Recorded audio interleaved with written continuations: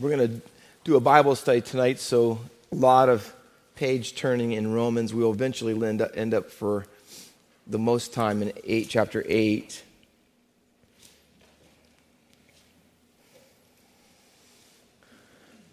You can see the title is Live Loved, and you might ask, what does that mean?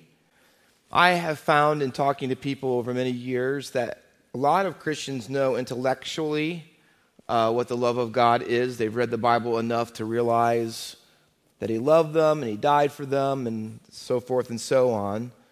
But I don't know that there is as many people who every day their life is transformed by it.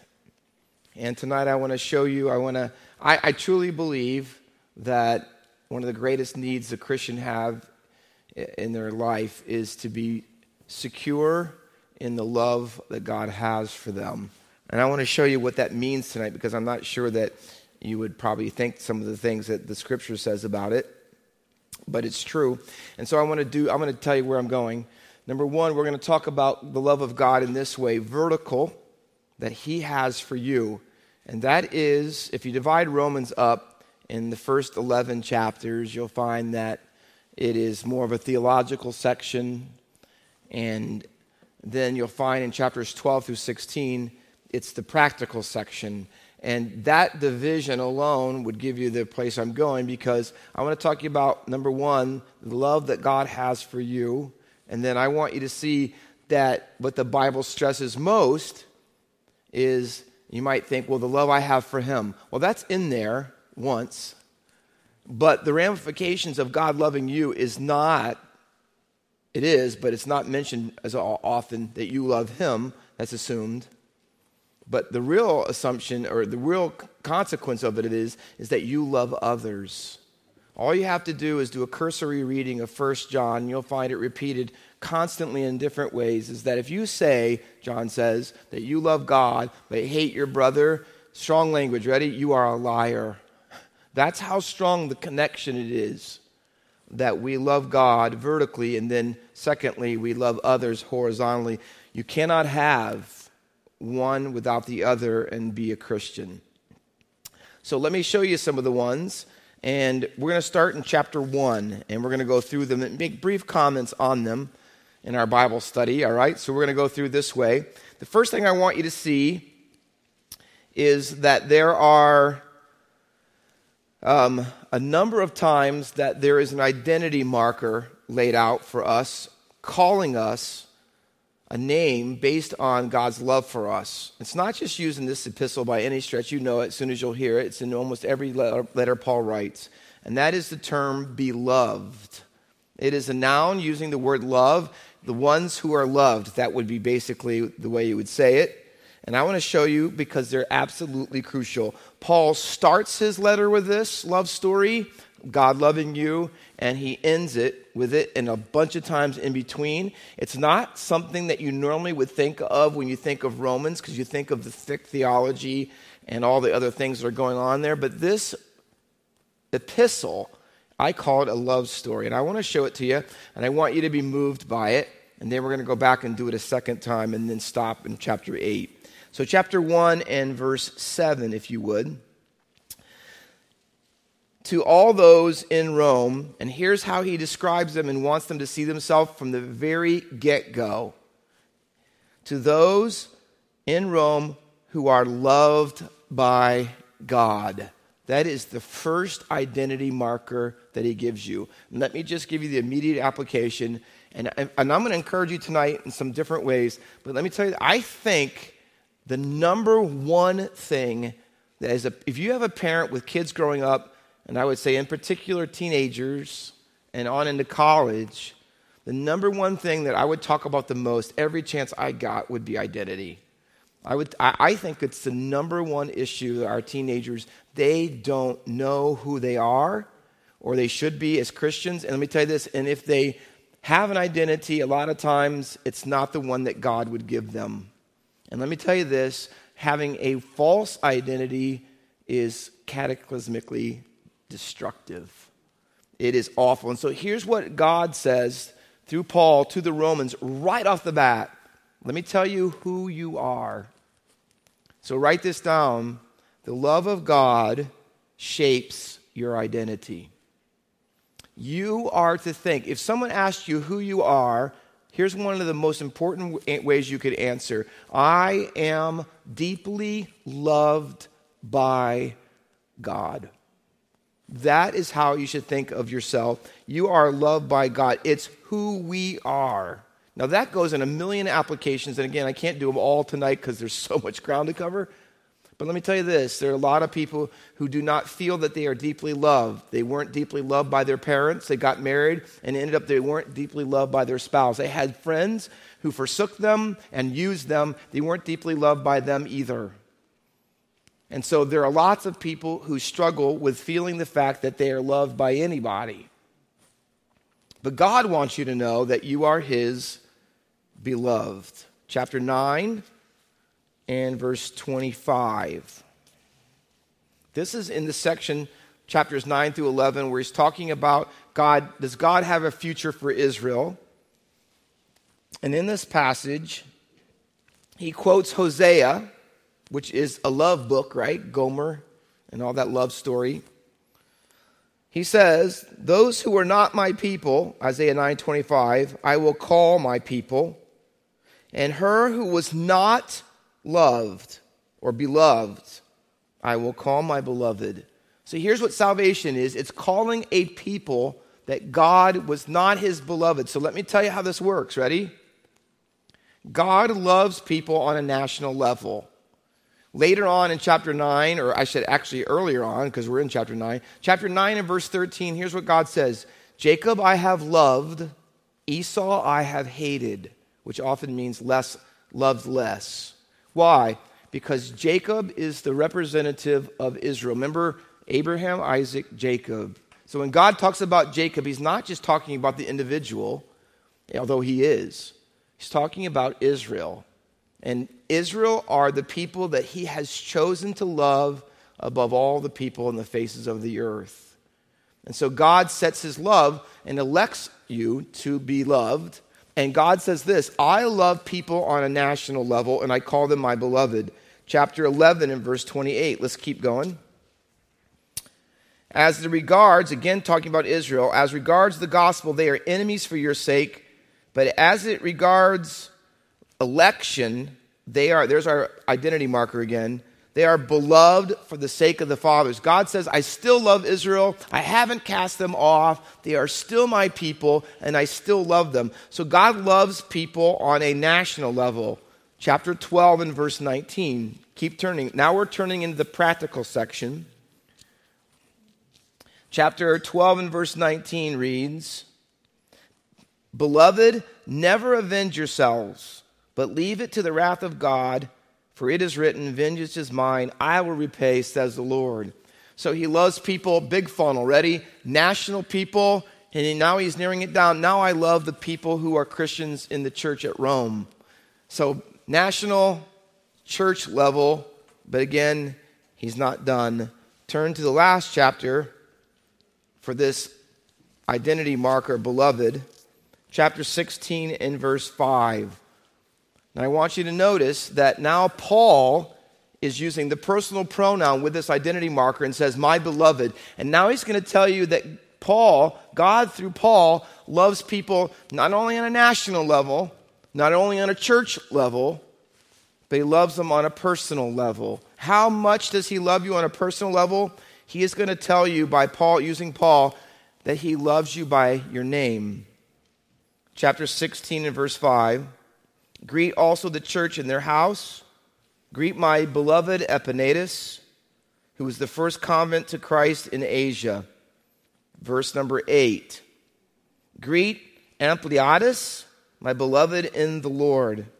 And then he also says in verse number 9, Greet Urbanus, our fellow worker in Christ, and my beloved Stachys. And then he says it one more time in verse number 12. Greet those workers in the Lord, Tryphena, Tryphosa, greet the beloved Persis. So here he has people that we don't ever know much about it, but here's what he says.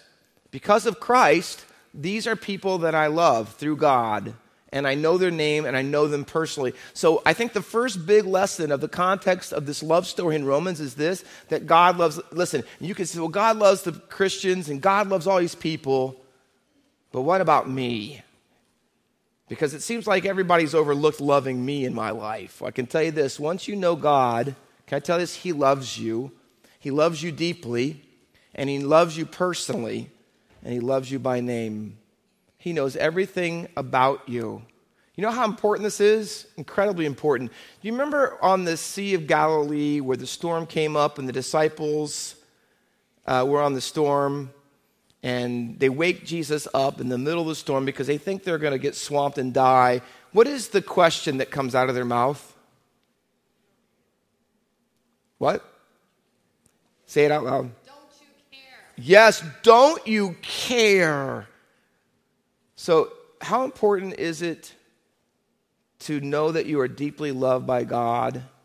It's important because you can't make through storms without it. You can't conquer fear without it. You can't know who you are without it. And I'm going to tell you in a minute, and you can't properly love others without it. Particularly, you cannot love others that are difficult to forgive. You cannot love others who are very unlovely. You cannot love others that don't love you back rightly over long periods of time. You can't do any of those things. You can't forgive others who are not loving. It will be virtually impossible if you first are not secure in the identity of who you are about loving others. God's love for us makes us secure and safe. All right? So knowing you are loved can change everything in your life. It can change your marriage, your friendship. It can change your relationship at church. It can change your relationships with your children and all those things and much, much more.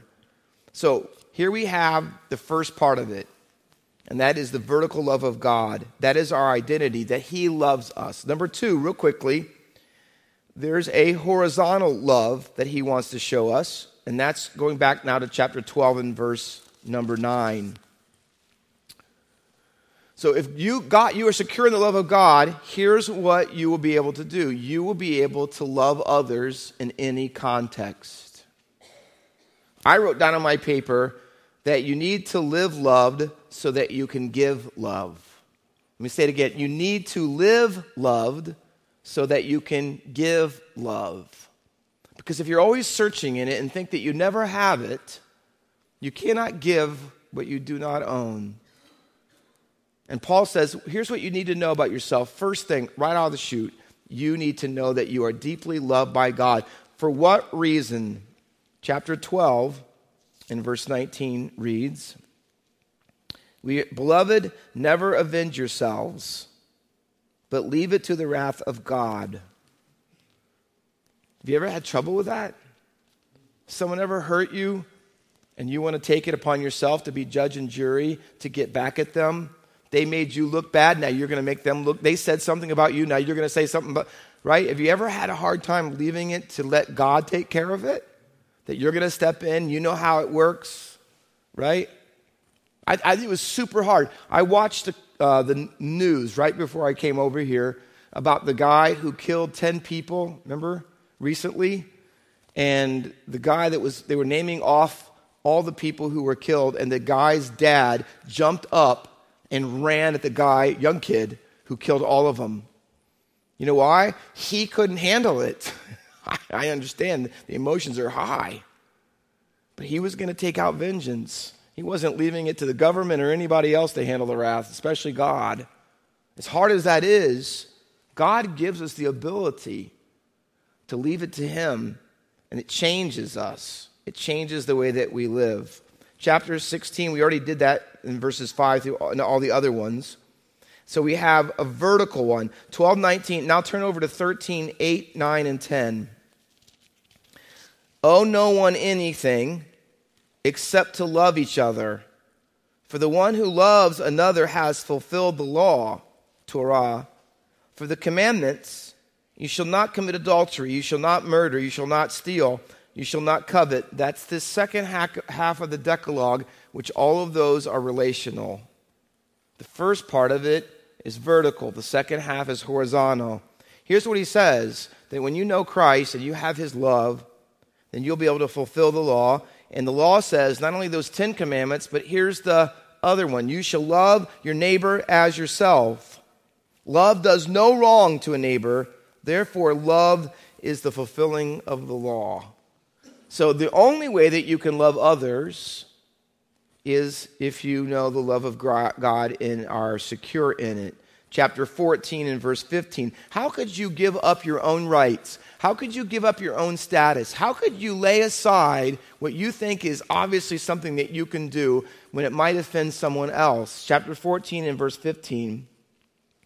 It reads, "For if your brother is grieved by what you eat, you are no longer walking in love." You're no longer, may I say, living loved. "But what you eat, do not destroy the one for whom Christ died." So what is the effect of the cross? It is not just the fact that you're forgiven and you go to heaven. And by the way, one of the things in the New Testament is that Jesus' death on the cross is just as much not only securing your future, but changing your present. Especially when it comes to your relationship with others. And here's what he says. If Jesus died on the cross for that person in your church, then you're not going to go and do anything that you know purposely will offend them, even if you have to lay down your own rights. See, that's what the love of God does. It changes your view of people and how you respond to them and relate to them and how you think of them, even if they may not be able to be in the same place where you are as far as spiritual maturity goes. Chapter 15 and verse 30.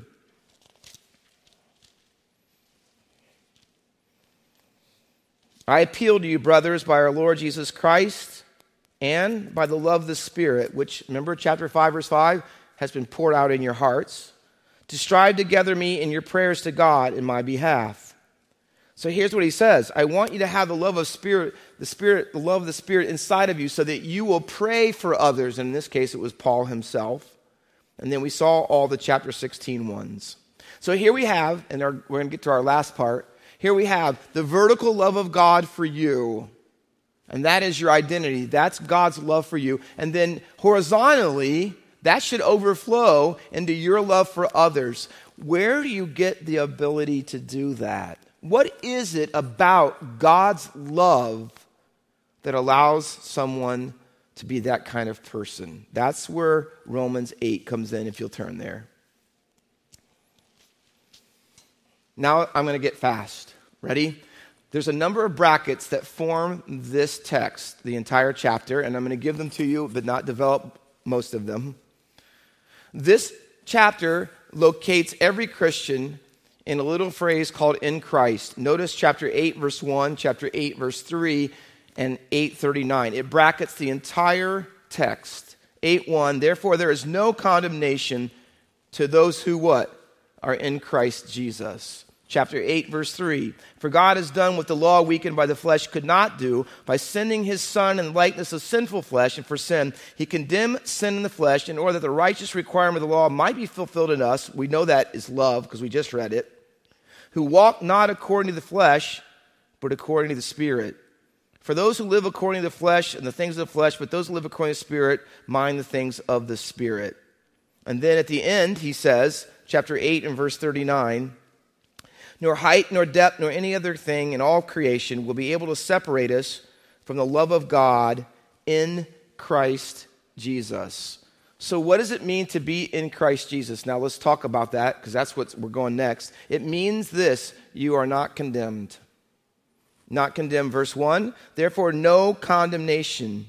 Chapter 8, verse 34, also a bracket is condemnation in this chapter. 8:34 says, "Who is to condemn?" Rhetorical question. The idea is nobody. Why? Because Jesus died for us. What is the basis that every single Christian, here's your security, you are loved by God deeply. How deeply? You never have to worry that you will ever be condemned by anyone or anything. Now, you talk to people who have been condemned by others, have been told that they aren't worth anything, and you'll never be anything, and you don't even know why you exist. People have been told those lines. Can I tell you this? God doesn't speak those lines, not to his children. You know why? Because there is no condemnation, not just hell, but everything that goes with it. There is no condemnation for those who are in Christ Jesus. So we can see in Christ Jesus, there is no condemnation, but also the book says there is no separation in this chapter. That is what it is. When you're condemned, the result of it is separation. There is God's love for you will never condemn you, and you'll never be forsaken by him because of it. Now, let me tell you this. That's crucial because we love people and they condemn us and then they forsake us. This is unconditional love that we've been talking about. This is the kind of love that God says, and let me tell you this, it is crucial that we understand just how powerful this is. Let me show it to you. There are 4 uses of the word love in the last part of the chapter, and most of you know them but may have never put them together. It is a reciprocal kind of love, which is mutual, which means God says when he loves you and you love him, that is an inseparable relationship, period. Let me show you what I mean. The famous verse, 8:28 says, and you don't really realize the part that maybe matters the most, and we know that, underline it, and we know that for those who love God. Now, notice he doesn't say and for Christians. No, because what is a Christian? It's not only, watch, here's your identity. Not only that God loves you, but you love God. Did you know it has to be both? It has to be both. And I don't mean just this kind of love for God, a life that demonstrates that you love God. Here's what he says, all the things that God has planned, all the redemption, your justification, your sanctification, your glory, all the things that God has planned spiritually, they will all work together for good for those who love God. Right? That's you loving him. Now watch. The rest that we love the most follows that. Verses 8:31 through 39 all talk now about your love for God. But let me tell you this, it is not just a one-way street. It is you love God, God loves you, and that relationship is uncondemnable and inseparable. Let me show you the sandwich. I call it, everything's about food. Love sandwich, right? Chapter 8 and verse 35. It says, who shall separate us, first time, the love of Christ. Now, I want you to do 2 things. I want you to circle the word who, okay? Go down to verse 39, and it says, I got that right? Yes, okay. Nor height, for what shall I say? Neither death, nor life, nor angels, nor principalities, nor powers, nor height, nor depth, nor any other thing created will be able to separate us from the love. And I want you to write in the text, what? So, who or what? All right? So we got either way. You can't be separated in either one of those categories. Now, I want to give you another thing if you write in your Bible. Okay? I want you to see these things when he asks these questions.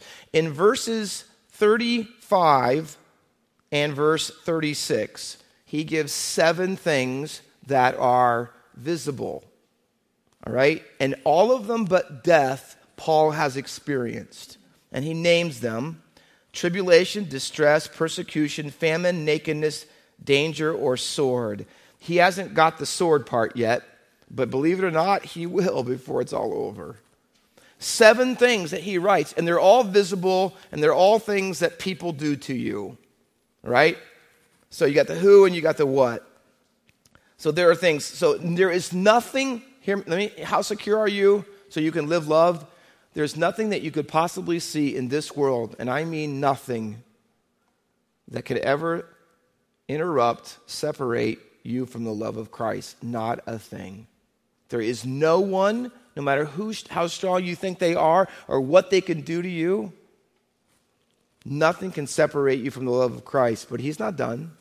Now he's going to tell you this. Look at the last list. chapter 8 and verse 38.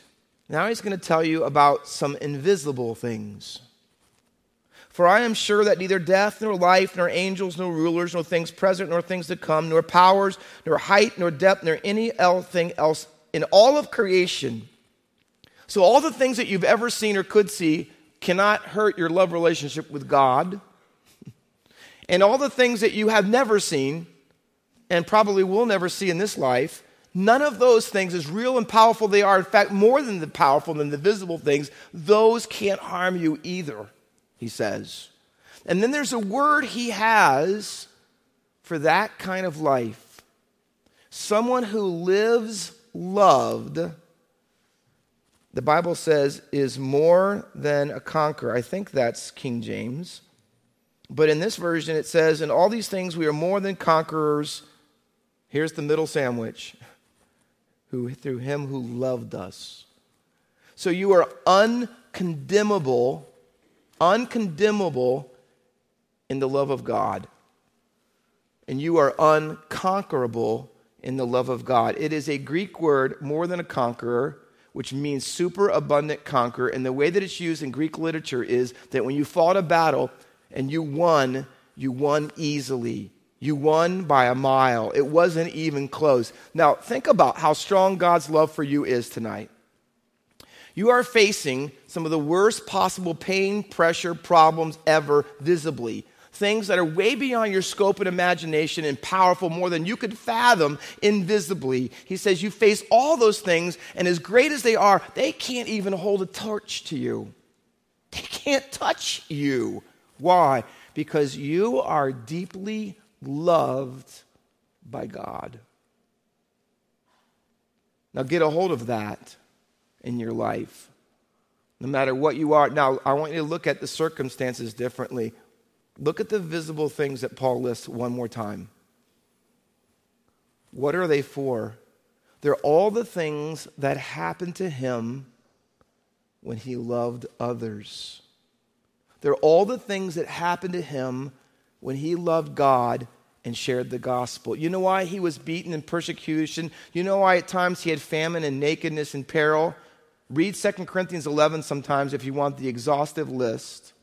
How he's beaten with rods and he was stoned and left for dead and he was shipwrecked numerous times, bitten by a snake, let down the wall in a basket, and on and on and on it goes.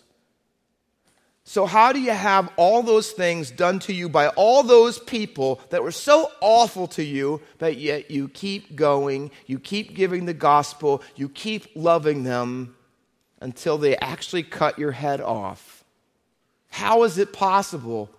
Through him who loved us. Imagine your life, just for a moment. Imagine your life so full of the love of Christ that you are completely unshakable. That there isn't anything that someone could say to you, there wasn't anything that someone could do to you that would shake or rock, even for a moment, your confidence that God loves you. What would be different in your marriage? What would be different in the way that you see the people that you work with? What would be different about the cantankerous and difficult people in your own family at times? What would be your response, and how would you be different when people don't meet your expectations? When people sin against you again and again and again? How do we do that? The love of Christ. Where does that come from? Let me tell you the last part. Chapter 8 and verse 32 says, let me start with verse 31, I'm sorry. What shall we say to these things? If God is for us, who could be against us? In other words, bring them on. He lists them all. I told you all that. Who is this? All the things he meant. Who could be against us? In other words, how could they possibly think that they could get to me? Where does that come from? Where does that confidence come from? Listen, ready? God, who did not spare his own son. listen to this. His own is a pronoun meaning personal intimacy. Remember what John says in chapter 1 and verse 12? He came unto his own, meaning Israel, his people, and his own did not receive him. His own, that's the people that are closest to you. The people that you should expect them to love you back. The people that should be right on the same page in life. These are the people you live with, that you married, that your children are, your friends at church. These people should be God, who did not spare his own son, who he had the closest love relationship with, but gave him up. And that is the same word that is used to describe when Judas betrayed Jesus. Jesus gave him up. Judas gave him up. He turned him in. Can I tell you this? Watch. Judas didn't ultimately have Jesus killed. Did you know that? It wasn't Pilate who was ultimately the one most responsible, although both of them were. Do you know who designed Jesus' death and had it for sure carried out? God. God, who did not spare his only son, but gave him up for us all. Now listen, it's the argument from the greater to the lesser. Ready? If God was willing in his love relationship to give his only son to die on the cross, that is the greatest act of love that you could ever imagine. If he would do that for you, here's what he says. Let me argue the lesser now. Then how shall he not with him also freely give us all things? Are you kidding me? If God gave his son for you and loved you this much, here's how secure you should be. There is absolutely nothing ever that you need that he will not give you. That's the love of God in your life. If you could grab a hold of all the dimensions of that and what it really means for Jesus to love you and what it cost him and how God gave that to you, you would be able to love people differently. In your marriage, in your home, at your job, no matter where you are, what you face, you would be able to love one another differently. So, Jesus says to his disciples on the night he would be betrayed, that he would be given up. It says in chapter 13 and verse 1, having loved them, he loved them to the end. But you know what it says right with it? Knowing that all these things were about to happen to him. He knew they would betray him, that Judas would lead him away, and the soldiers to them, that Peter would deny him, the other ones would run, hardly anyone would be at the cross. He knew it all, and still it says he loved them and loved them to the end. Read John 17. If you ever want to see how secure Jesus was in the love of God, go look at that. I want to love them, Father, with the love that you and I have had before time began. That's how much you are loved. I'm going to say it strong because read John 17. God loves you the same as he loves Jesus. Let that blow your mind. You are loved like that. What will that do for you? Let me say it one more time. And Jesus says, they will know that you are my disciples when you love God. No. When you love one another, hear me, as I have loved you. You need Jesus' love to love Jesus. And you need Jesus' love to love others.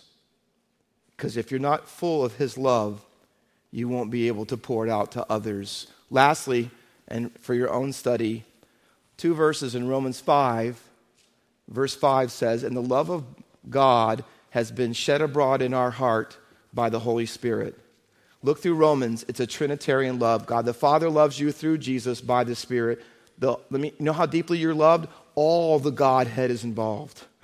Every bit of the Godhead loves you. He says, I poured out in you, I poured in you the love of the Spirit. And the very few verses later, but God demonstrated his love for us. See, he pours it in because he poured it out. He demonstrated it on the tree when he demonstrated his love for you. That watch, even when you were sinners, see, you didn't love him back. You didn't want anything to do with him. You rejected him. You put your hand in his face. And yet, what was his response to you? I love you. Not just love you, I love you enough to die for you. Wouldn't you like to be able to do that to people that put their hand in your face? People who don't acknowledge, respond, but reject your love over and over again? Here's what he says. Get an understanding of how much God really, truly loves you. And it will change everything, vertically and horizontally, so that we can learn to live loved. Let's pray. With every head bowed and every eye closed tonight, just real quickly before we end, are you living loved? Do you really grasp tonight the dimensions, the depth of all that it means for God to say, I love you?